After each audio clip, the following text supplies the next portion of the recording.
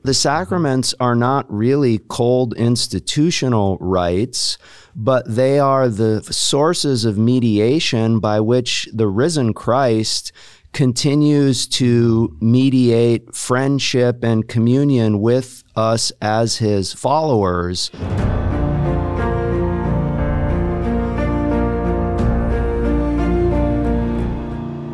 Welcome to the Catholic Theology Show, presented by Ave Maria University. This podcast is sponsored in part by Annunciation Circle, a community that supports the mission of Ave Maria University through their monthly donations of $10 or more. If you'd like to support this podcast and the mission of Ave Maria University, I encourage you to visit avemaria.edu/join for more information.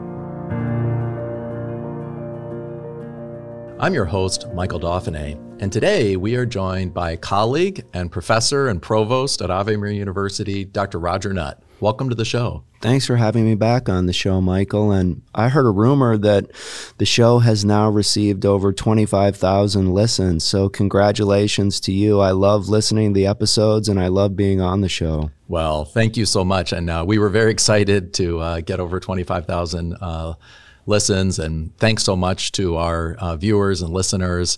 And it's really been a delight. So you're doing a great job. I can't, maybe when you get to 25 million, I could come back on.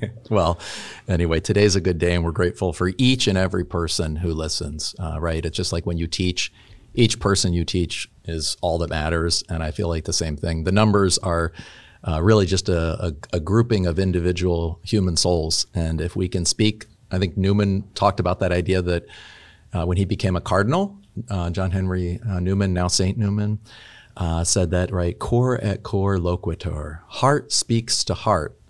All communication is personal, one person to another. And he even used that image, by the way, for his prayer, right, which is that heart speaks to heart to God. And God, of course, speaks to us with his sacred heart. So, no, it's really beautiful to be able to participate in that. And so today, I wanted to turn to, you have a book, General Principles of Sacramental Theology.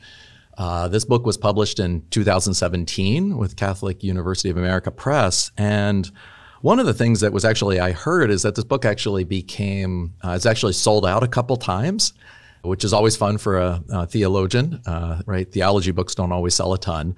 But that this book sold a fair amount because it's been used in a lot of classrooms, a lot of seminary courses on the sacraments, as well as undergraduate courses on the sacraments at Catholic theology programs. That's right. My understanding is that it is regularly used as a course text in colleges and seminaries. I'm very grateful for that.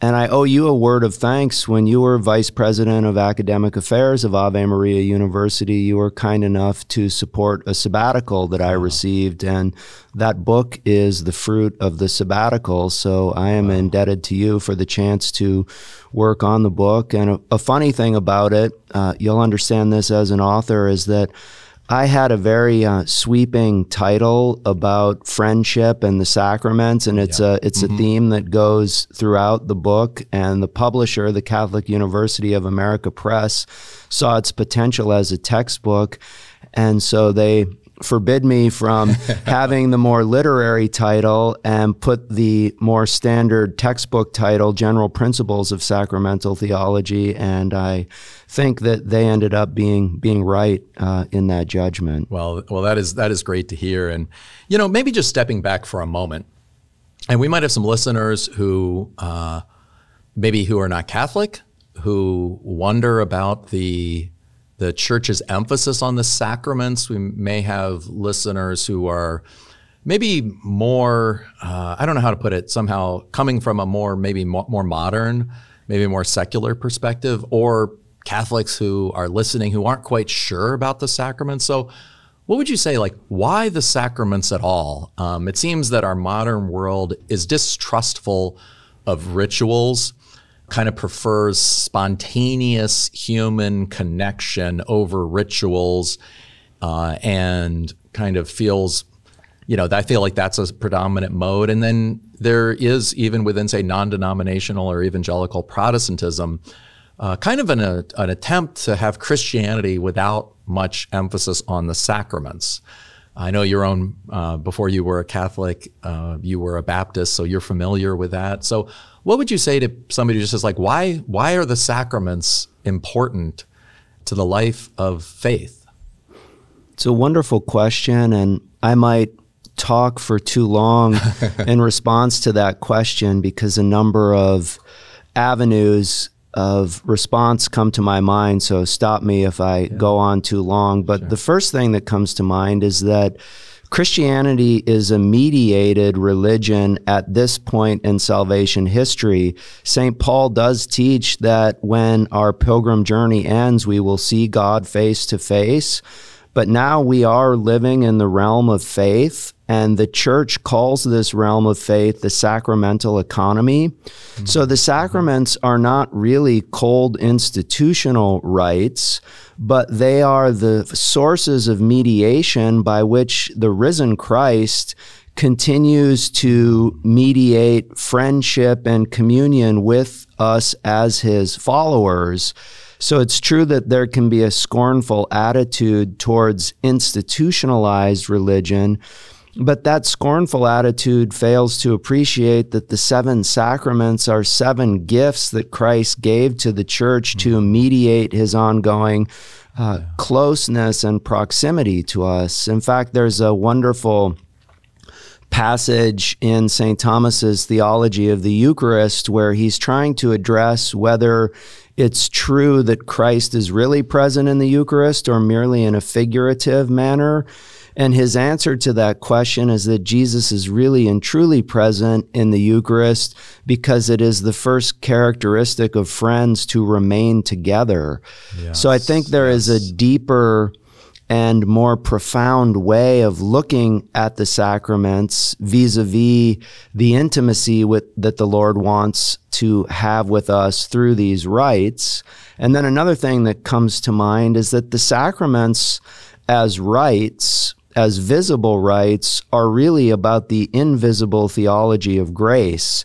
And as you know, because you teach Trinitarian theology, when St. Thomas brings his Trinitarian theology to a crescendo in question 43 of the first part of the Summa Theologiae, he talks about the visible missions of the Son and the Spirit being the way that God in his omnipresence comes where he already is in a newer and fuller way. So to the person who says, well, I think I'm saved, or I don't think I'm in a state of mortal sin, why receive the sacraments? The response to that is God can always come in a newer and fuller way, even where he already is. So receiving the Eucharist frequently, going to confession if we fall after baptism, are ways of opening our hearts to the deepening of God's presence within our lives. Wow, that's really, really powerfully put. And I think, in a way, one of those things, maybe, it's hard to know how God could come to us apart from human institutions, because God became human. So he spoke, he acted, right? He called apostles. He perpetuated his life in history. And in history, it's going to have a bit of an institutional dimension. I think Father Guy Mancini, who's another professor at Ave Maria University, who wrote a book on ecclesiology, I remember him saying that when he teaches a course on ecclesiology, he would always just say, there is no church other than the institutional church, right? If we talk about the non-institutional church, we're really creating something that is just of our own making. So the difficulty is to see that those human actions that Jesus did are revelatory of his divine nature and are the means through which he accomplishes our salvation. And I love the fact, too, that you connect it to the missions of the Son and the Spirit. In Galatians 4:4-6, it says, right, God sent in the fullness of time, God sent his Son. And then God sent his Spirit, the Spirit of his Son, right, into our hearts, that we might call him Abba, Father. So whatever the sacraments are about, they're really nothing other than that we can receive the Spirit of the risen Lord and become children of God, saying, Abba, Father. And right, just as though earthly life comes about through certain rituals like birth, child rearing, growing up, being in relationship, motherhood, fatherhood, marriage. So also, right, our divine life, our divine sonship comes about through things like baptism, being fed, growing up, being confirmed, right, taking on our own vocations either as married or in holy orders or different elements. And then, of course, as we go on to our eternal life, right, we find another sacrament there. So I think that idea really can help to maybe show how these sacraments create a kind of bedrock foundation for Christ to touch us. Right. As a proclamation of the gospel, the point that you just made reminds us that there is no aspect of human life that Jesus is distant from or separated from. We have biological birth and supernatural birth, and all throughout life, when we stumble, he's there.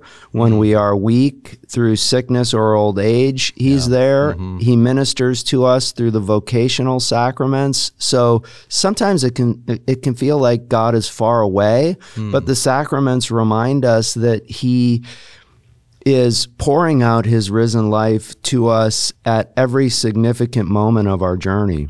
Yeah. The theologian Hans-Urs von Balthasar wrote a book one time called In the Fullness of Faith is the English translation. It's actually just called Catholicism or Catholica in the original German. But he gives this image that I always thought was interesting. Is he says that when somebody receives communion, there's this 2,000-year tradition of the church.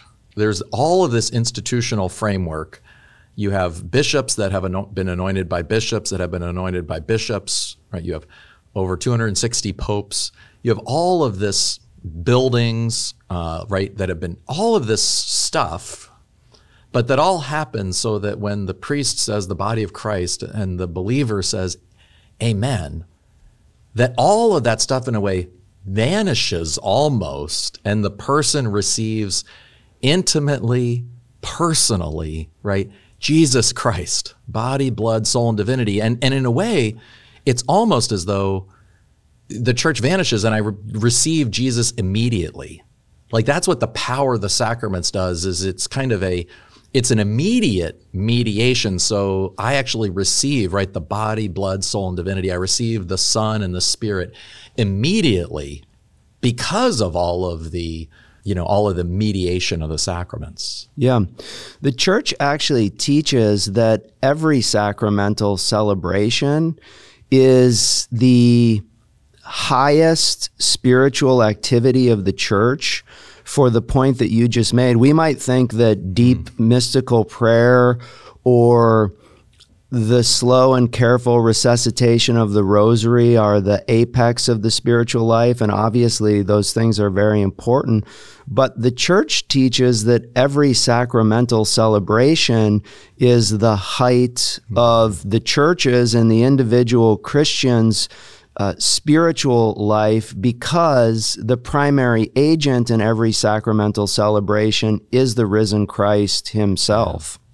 Yeah, and there was a Mexican archbishop in the 50s, Archbishop Luis Martinez, and he wrote a book called Only Jesus, and it was one of his last books. He also has a book called, I think, The Sanctifier on the Holy Spirit, both just beautiful books of kind of rich, kind of broadly Thomistic theology, and yet also so spiritually nourishing, Archbishop Martinez.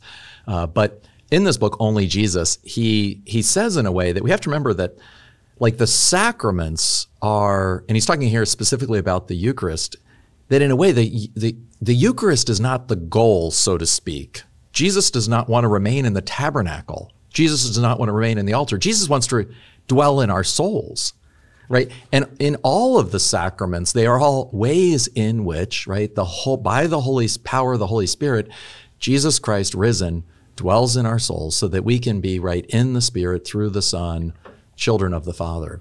And so it's that sense that the sacraments are objective, real signs and realities of God's presence and his saving presence. And at the same time, they are the means by which God becomes immediately present to each person in really the highest level of of this personal acceptance and entrustment of ourselves to our Lord. Yeah, one of the controversies around the time of the Reformation that is related to this point is the spiritual significance of all 7 sacraments. So to speak in a very colloquial fashion, we associate evangelical Protestantism and their understanding of salvation and grace with one category. Are you saved or not saved? And the profound thing about the sacraments is that they're not 7 redundancies. They are 7 sources of unique graces that help the Christian flourish and deepen in each aspect of the Christian life and at different phases of the Christian life. So there's a famous reference by John Calvin, I believe, to confirmation, in which he said it's a useless piece of ceremony, because if you are justified or saved, then the recourse to further means of sanctification would seem silly. But the beautiful thing about the sacraments is that they're not 7 redundancies.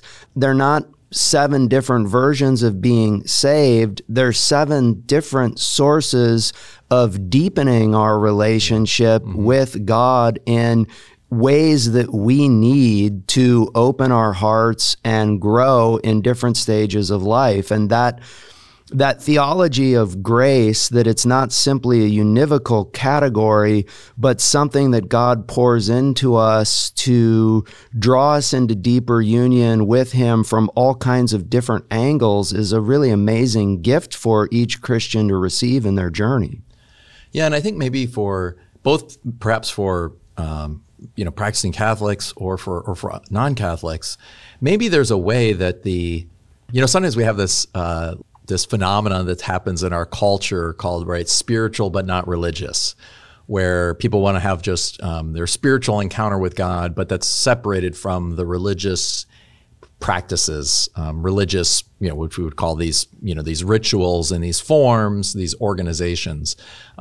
But I think there can also be maybe another phenomenon, which is kind of like religious but not spiritual, where, the sacraments are seen as something that, as long as I do them externally, that they will take care of me. And I think maybe this is often why often non-Catholic believers who do have that profound experience of Jesus Christ as Savior and Lord can sometimes be suspicious of the sacraments. So could you say a word about how do we elevate the sacraments but avoid falling into this kind of religious but not spiritual? And to kind of maybe just bring all that into one thing, what's the role of faith and the sacraments? It's a great question. I think the sacrament of confession really brings this consideration to a focal point, because many Protestants will, and sometimes rightly, accuse it of being used as a vending machine, right? That you engage in a certain behavior on Friday, knowing that on Saturday afternoon you can go to confession. And the response to that is that even though the sacraments and the efficacy of the sacraments depend on Christ and not on the fervent intensity of the recipient, it's also the case that they don't work like vending machines, in the sense that we can receive a validly celebrated sacrament without the fruitfulness of the grace taking root in our souls, so that one really can't be religious but not spiritual in their interaction with the sacraments. So simply going through the line and receiving communion, or going through the motions in the sacramental life, even if the sacrament is validly celebrated and works in an ex opere operato fashion, does not mean, according to the theology of the Church, that we're making spiritual progress. And it is faith, and our faith in the sacraments and also our understanding in faith that we are giving ourselves over to the Lord with the amen that we utter when we receive communion or we receive sacramental absolution, that is the necessary disposition to receive the sacraments fruitfully. So I can understand the factory type mentality and criticism, but the church's theology does not only not support that, one simply cannot receive a sacrament in the most passive way or receive a sacrament irreverently and be credited with a growth in faith or a meritorious action. Right. So in a way, if the sacraments are Christ coming to us, then we are really only going to be able to receive him fruitfully if we believe in him, hope in him, and love him. That's right. Right. It's really a question of a person. Just like if my I don't know, but like if my wife comes home or something, and I've made dinner for her, or she's made dinner for me, or something along those lines, I can eat the food. But if there's no charity, if I don't believe in her and trust her and kind of have earthly hope in her and love her, there's no nourishment of fruit of the relationship. And so I think, right, if the more than we recognize that the sacraments are the way that Christ comes to us and the way that the Holy Spirit comes to dwell in us, then it's a real call actually to faith, right? And to believe that Christ is, just as he came, he is coming to us now. That's right. And there's a continuum that we all live through. We have days where we might have distractions at Mass, and I don't want to imply to the listeners that one would not receive grace if they're worried about the meeting that they have right after Mass. So there's certainly a continuum, but we have a dispositive impact on the scope to which the grace poured into our hearts in the reception of a sacrament takes root and flourishes. Yeah. And there's a great example of this in the theology of penance. If one were to go into the confessional conscious of two mortal sins, but then realize, oh, it's Father Jones, and I just confessed this sin to him last week, and he might be angry, so I'll just mention the one and not the other.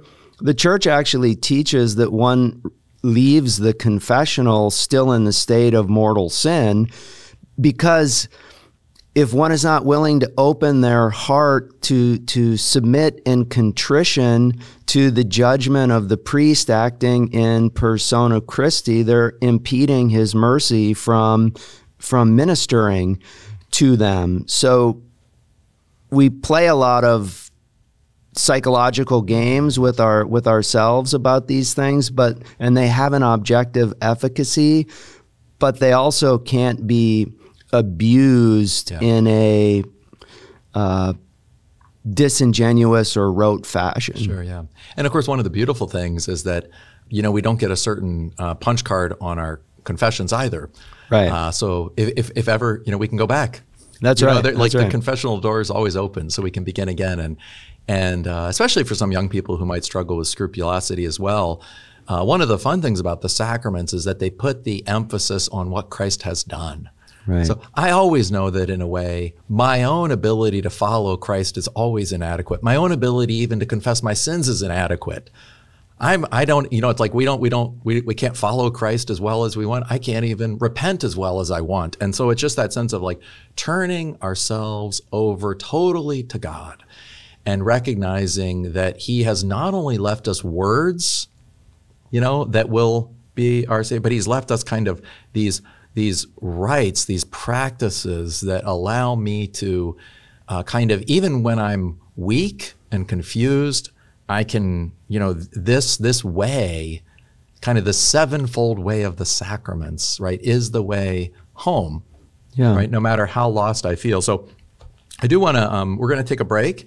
And when we get back, I want to go over a few kind of big principles of your book. And also, you've been teaching the sacraments, for 15 or 20 years now? Yeah, maybe 20 years. So I'd love also just to maybe, before we get into the book, ask you a little bit about what are some things that when you teach the sacraments, you really want students to kind of take away from the course right? So when we get back, we'll talk a little bit about that. Wonderful.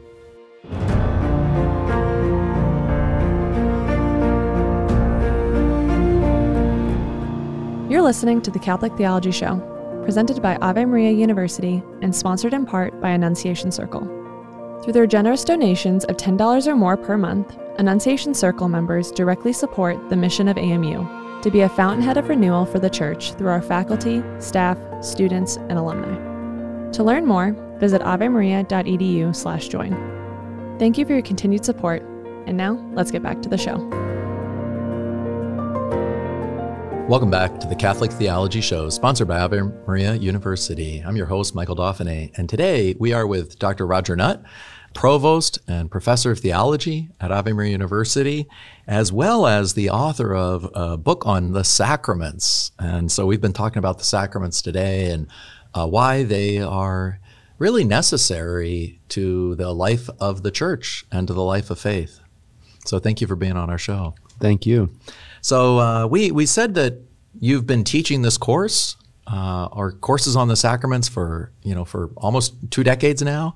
When you teach the course, what are things that you really want to emphasize with the students? What are things you want students to take away? Like, what do you want them to remember 5 years from now?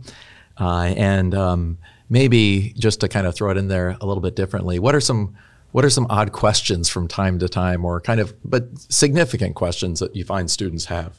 Sure. If I could summarize what I really hope the students will take away under one theme, the theme would be that there is an intelligibility to the truthfulness of the sacraments, that while all the sacraments are revealed mysteries, we wouldn't know about them or have them had Christ not instituted them. It's also the case that mysteries are intelligible and that God is not an arbitrary agent. So we spend the most time in the class on the Eucharist because the Eucharist is the greatest gift that Christ gave the Church. And I think there are a lot of faithful whose Eucharistic piety somewhat suspends judgment on the intelligibility and profundity of the Eucharist because it is such a mystery. For example, how could every person in the communion line receive the full body, blood, soul, and divinity, even though there's only one Jesus and there's 100 people in line? So there are a lot of profound questions. And one of the things that I want my students to see is that, yes, these are profound things, but the Church is able to open up their intelligibility and understandability. So some of the very significant Catholic doctrines about the sacraments, like transubstantiation, allow us, through rolling up our sleeves and wrestling with St. Thomas and the teaching of the Church, to see that these aren't really contradictions that we just sweep over in faith, but they can be understood, and there is a coherence to them that actually draws us up to a deeper union with God when we really wrestle with their truthfulness. Another thing that I think is very important, especially in the culture that we live in today, is to understand that the focal meaning of the sacraments is not horizontal or strictly cultural, but it's vertical. The meaning of the sacraments comes from God's use and appropriation of these types of things in salvation history. So I've heard people give talks, for example, that the Eucharist, in the Eucharist, we're around the table, and it's kind of like being at grandma's house on Sunday, and she takes fresh bread out of the oven, and it has a wonderful aroma, and there's this sacramental symbolism of being fed. And it's true that the sacraments touch us on a human level, but I think those horizontal or kind of immanent engagements with the material part of the sacraments sell them short. Because the Church teaches that the meaning of the signs or symbols in the sacraments is derived primarily from the significance that God gives it. So the water used in baptism carries with it the flood, the parting of the Red Sea, Christ's own baptism, the bread that we use in the Eucharist is not simply one thing among many, like rice cakes that are interchangeable depending on the culture that you live in, but the bread carries with it the significance of Melchizedek, the manna in the desert, the Passover. And when the church celebrates the liturgy, those things do have a natural meaning. Bread is food, Yes, water yes. is a cleansing agent, but they also have a theological meaning. And in the situation that we live in today with a lot of political gridlock, we often see things strictly from the view of taste or preference. And we forget that when it comes to the revealed religion that Christianity is, that the primary or focal meaning of things comes from God and his agency. Yeah, that is a very helpful reminder that God is not beginning afresh in Jesus Christ, but that he's fulfilling the promises he made to Israel, in a way, the promise he made to creation. And so throughout the Old Testament, right, he's already beginning to reveal himself and save his people. And so then what gets taken up in the New Testament, right, he's even more revelatory and even more saving. But that you're right, it's not merely on the earthly level. And I think that sense that God has a plan, right, that God worked with Israel through signs. God reveals himself definitively in Jesus Christ and then continues with new signs to allow his saving presence. And, maybe in reading your book, I was struck by the fact that you really put a lot of emphasis on how all the sacraments in different ways allow us to share in, right, the death and resurrection of Jesus Christ, the sacrifice. And, there's a passage from Romans 6 in which St. Paul says this. This is 6:3 and following. Do you not know that all of us who have been baptized into Christ Jesus were baptized into his death? We were buried, therefore, with him by baptism into death, so that as Christ was raised from the dead by the glory of the Father, we too might walk in the newness of life.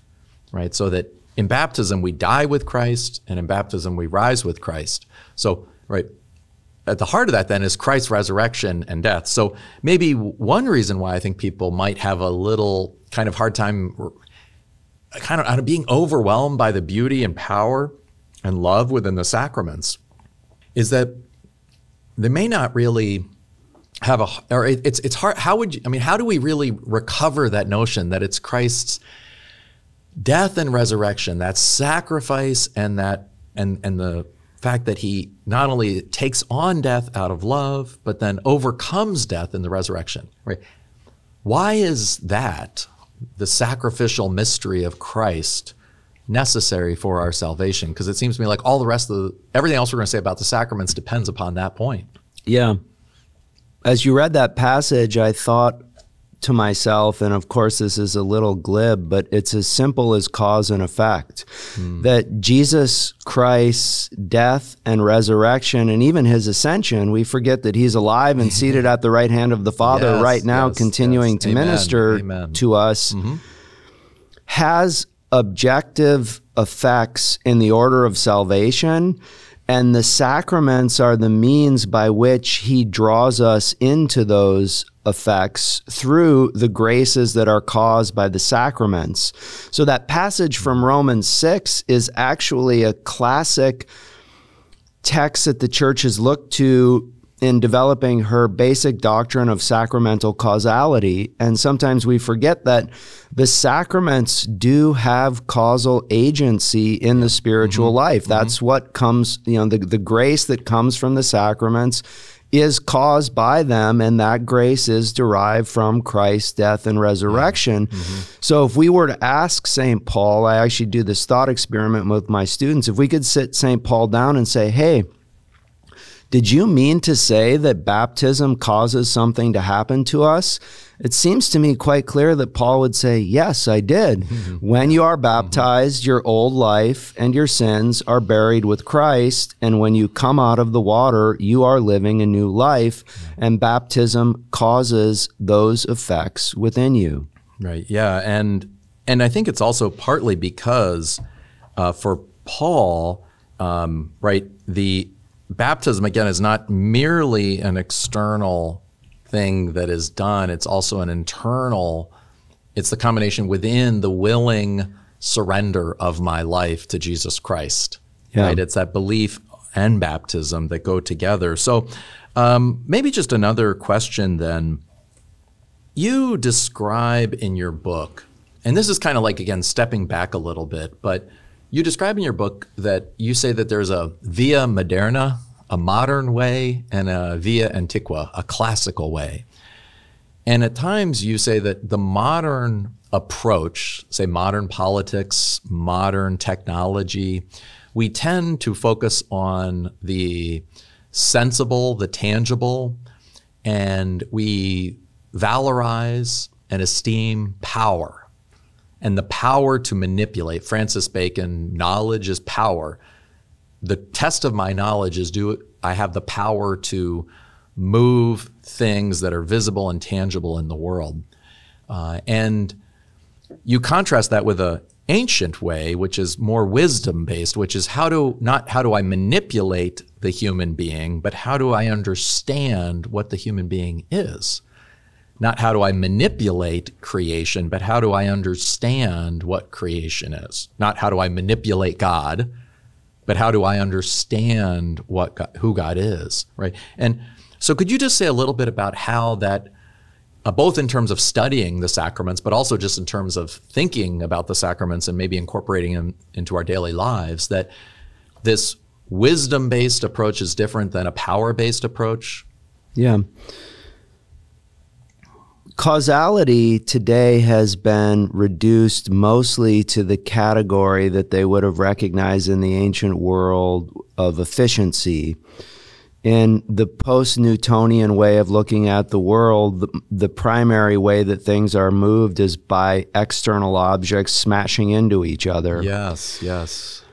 So what has happened in this via moderna, or new way of looking at things, is that the church's language of sacramental causality has seen like a language of external force and coercion. Yes, yes. And the more ancient sapiential or wisdom-based view sees things within a broader order that is not simply the exercise of the force of external bodies on each other, but the conferral of forms, to use St. Thomas's language, the reduction of a potency within someone to being actual. So the reduction of the power, the human power of being able to know or love, to the actuality of faith and charity. So I think what we struggle with today is that in submitting ourselves to the sacraments, we're not actually engaged in a competitive battle with a higher power, but we're living according to the all-wise order that God has established that is meant to lead us to a fuller form of flourishing. But it's very difficult in the power-based outlook that we are all confronted with today to step back and open ourselves to a more sapiential or wisdom-based appreciation for this profound order that God has established both in nature, but certainly within the life of the church. Yeah, it's interesting, right? At the very end of Dante's Divine Comedy, he talks about, right, the love that moves the sun and the stars. But interesting, the love that moves the sun and the stars, right, the creative love of God that willed the universe into being, also wills that Dante may will with the Heavenly Father, right? Yeah. Because in the Trinity, he sees the human, right, the human presence, face of Jesus Christ. And so that idea that like we would be most full when we are raised by love, not so much pushed from the outside, but drawn from within. Right. And not just drawn with human love, which is a beautiful thing, right? But drawn with divine love, with the very love of God that allows us to kind of have that, right, love that overcomes death. Right. To the point about Christ's ascension and being seated at the right hand of the Father, the church teaches that eternal life is a new mode of living. Mm-hmm. And so what we are receiving in the sacraments, what Christ is doing as the high priest from heaven, is actually sharing that union and heavenly life that he has with God the Father with us. So he's actually enlivening us. St. Thomas has a strange phrase in Latin. There are all kinds of different causes, the efficient, the formal, the final. But when he's talking about Christ's headship over the church, he uses a Latin phrase, the causa influens, like the inflowing or the influencing cause. Mm-hmm. So he has this profound eschatological life as a human, hypostatically united to the Word that he is enjoying in heaven now, and his priestly work is to share it with us through the life of the sacraments. Yeah. And I think that's really important to remember that although we often talk about the cross, and right, the cross is that upon which our salvation has been won, but the cross is never the end of the story, right? The cross always goes into the resurrection, and the resurrection goes into the ascension.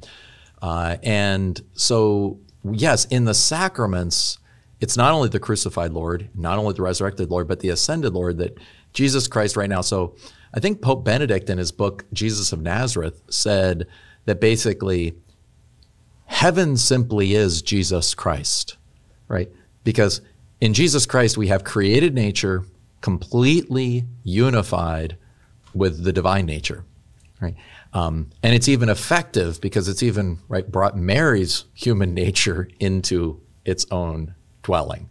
And so, we then are tasting in the sacraments eternal life, right? Yeah, exactly. And, right. and again, Aquinas will say both that not only do the sacraments grant us eternal life, faith is the beginning of eternal life in us. And again, so I think one thing, just to kind of step back one more time, because I think it's just so fascinating. There are a lot of people who have described what they call this disenchantment thesis about modernity. That's kind of complicated for some of our listeners, but the basic idea is that when the Protestant Reformation said that God is present in the Word and in faith, but not present in the institutional sacraments of the church, that it kind of began to say the world previously was enchanted by God's presence and of course marred by human sin awfully. That being said, the created order could reveal God's meaning and purpose. So then within the Protestant Reformation, there became the idea that no, the historical created world, the world of the sacraments, the world of the church, could only mediate God's presence through Scripture. Sola Scriptura, through Scripture alone and through interior faith alone. So then what happened is, okay, that was in the 16th century, 17th century. By the 18th and 19th century, we have moving from the Reformation to modernity to post-modernity, and then we begin to say, wait a second, let's just say God's presence isn't visible anywhere. It's not visible in history, it's not visible in the sacraments, and Scripture turns out just to be another part of the historical church. So we're going to get rid of that, and then internally becomes maybe the only place, if there's any connection to God, it's only this kind of internal element.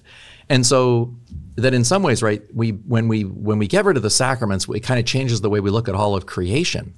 No longer as possibly an icon of God's presence when restored in Jesus Christ, but really kind of something that's really empty. And related to that is this kind of rise of, modern, I don't know how else to put it, but modern anxiety. It shows up in the 19th century. Nietzsche talks about it. Freud talks about it. I mean, all these, as we get into the 20th century as well, that in a way, it's kind of like what the sacraments do is they show that I can trust in my salvation because God created me, God redeemed me, God baptized me. I pray and I hope, right, that I can love him with the love that he has poured into my heart. But it's kind of the objective reality, the sacraments, that gives me kind of, that's where I hang my hope on, because that's Jesus Christ touching me in those sacraments. And when we get rid of that, Christ present in the created world or Christ present in the kind of historical world, then the only thing I have left is my inner self. And that just turns out to be like it's not a very secure place to be. Yeah. Our friend and late colleague, Father Matthew Lamb, used to joke with me that the Church's doctrine of the ex opere operato efficacy of the sacraments, that is their objective efficacy, that they don't depend on me, but they depend on Christ, is the most consoling doctrine in the Church. And I think he had in mind what you're talking about. We have these visible signs that Christ instituted for the Church to use in her worship that communicate to us invisible and imperceptible graces, and he gave us those visible signs as the sure pledge that he was still active and communicating grace to us so that we don't have to do the work. We don't have to produce the result. It's his work, as you said, on the cross, and now from heaven that he is drawing us into. So the sacraments are a great antidote to anxiety, because when we receive the consecrated host, when we hear the words of absolution, when we see the baby baptized, we know that the kingdom of God is being realized within us. And I don't know about you, but I take a lot of relief in that. Monsignor Ronald Knox, who was a famous Anglican priest who converted to the Catholic faith in the early, I think late teens, or around 1920, he was just a brilliant author, writer, prose stylist, preacher. And when he became a Catholic, one of his sermons, he says that the exciting thing about being when he was a Protestant was that he saw himself as kind of pushing the cart of Christ. And he was on a mission. And that was what each believer was his job, to push the cart. And that created a kind of excitement and enthusiasm. But he said when he became a Catholic, what he realized, his job was just to get on the cart and let himself in a way be carried. And of course, he continued to carry out a very vibrant apostolate. He taught, he wrote, he ended up translating the entire Bible, Old Testament and New Testament, from the Vulgate into English, and what's considered by many to still be the Knox translation, one of the most beautiful ones. So he did lots of things for the mission of the Church. But it's kind of that idea that, like, it's not up to us. The good we want to achieve is people's friendship with God, and we are always utterly powerless to do that. If that happens, that's a grace of God, and we are but kind of unnecessary, we're but secondary causes. So I think that's kind of that objective character of the sacraments. It's kind of like that card, and there are times where we just got to throw ourselves onto them. We got to throw ourselves onto the mercy of God as displayed through the objective character of the sacraments. Well, we're coming up to the end of our time. I did want to just highlight one thing. We were talking about this is just, you did say the title is General Principles. Could you just say one last word about a lot of people, when they talk about the sacraments or maybe read about the sacraments or liturgy, tend to, a lot of it is about the historical development of the sacraments over time. Why did you, not follow that approach in this book and emphasize the principles? Sure. Couple reasons. The first is that the instruction in the general principles of sacramental theology, or what was traditionally called the sacraments in common, was for centuries an essential part of theological formation, which has kind of dropped off. And the central part of theological formation that it offered was that you need a certain foundation in basic principles, like what is a sacrament? What do you have to intend to bring about a sacrament? What does the sacrament cause? What is sacramental character? How are the sacraments interrelated? That apply to all 7 of the sacraments. Mm-hmm. So before one can really appreciate the theology of baptism or the theology of the Eucharist, they have to know what a sacrament is and what all these corresponding basic principles are. So there are certain truths or transcendent essences or principles about the sacraments that apply across the board. And there has not been a significant book, or had not been a significant book on that aspect of sacramental theology for over 60 years. So it was a gap that I thought really needed to be filled. There's a section in Aquinas' Summa, questions 60 to 65 of the third part that covers this material. But there wasn't a good 1-volume companion that really summarized all of the material that was in print. So I wanted to fill a lacuna. But the second part of your question is that while liturgical studies are very important, and I love learning about the historical development of the church's liturgy, there has been a sense in which those studies have subsumed the principled knowledge that we have of the sacraments, so that sacramental theology becomes a study of the real presence in the 13th century, or the theology of baptism in the 4th century. But as a believing Catholic, I believe that the sacraments are true forms of revealed knowledge, and that resourcing their principles so that we can understand the whole sacramental liturgy of the church is very important for the faithful to understanding what God is doing on our behalf through the sacraments. Yeah, that's so well put. And I think also that, especially for believers and theologians and priests, is that when there's nothing wrong with, again, with learning about the historical development, but we have to be able to have the eyes of intelligibility, of reason and faith to recognize that there's a continuity, right? I look a lot different than I did when I was 1 year old, or when I was 11 years old, right? Or when, if I happen to be alive when I'm 80, right? But I'm the same. I have the same identity. And in some ways, right, we have to kind of focus on what are the identity of the sacraments, that endures, that in a way is necessary to preach the faith. Right. The historical development is kind of is something that we can learn from time to time, but the other one is necessary. So I'd like to just maybe close with one. I love this one quote from St. Thomas Aquinas. This is in his commentary on the Gospel of John, chapter 6, that speaks, of course, about how he will feed us with the bread of life, with his own flesh. But this is what Aquinas says. He says, "The sacrament of our Lord's Passion contains in itself the Christ who suffered," right? So the sacrament, especially of the Eucharist, simply contains Christ, but Christ who suffered. And he goes on to say, therefore, the effect of the Eucharist is nothing other than the effect of his death and the effect of his resurrection, right? So, the sacrament is not something other than Christ. It simply is Christ and all that he has done for our salvation. And the beautiful thing is that, we get to kind of not only meet Christ, right, in Scripture and in prayer, but we get to meet Christ substantially present, body, blood, soul, and divinity in the mystery of the Eucharist. And that's a really great gift. Yeah. The sacraments are signs. And as I mentioned, they're not merely horizontal signs, that is, signs that have cultural significance, but they're also participatory signs.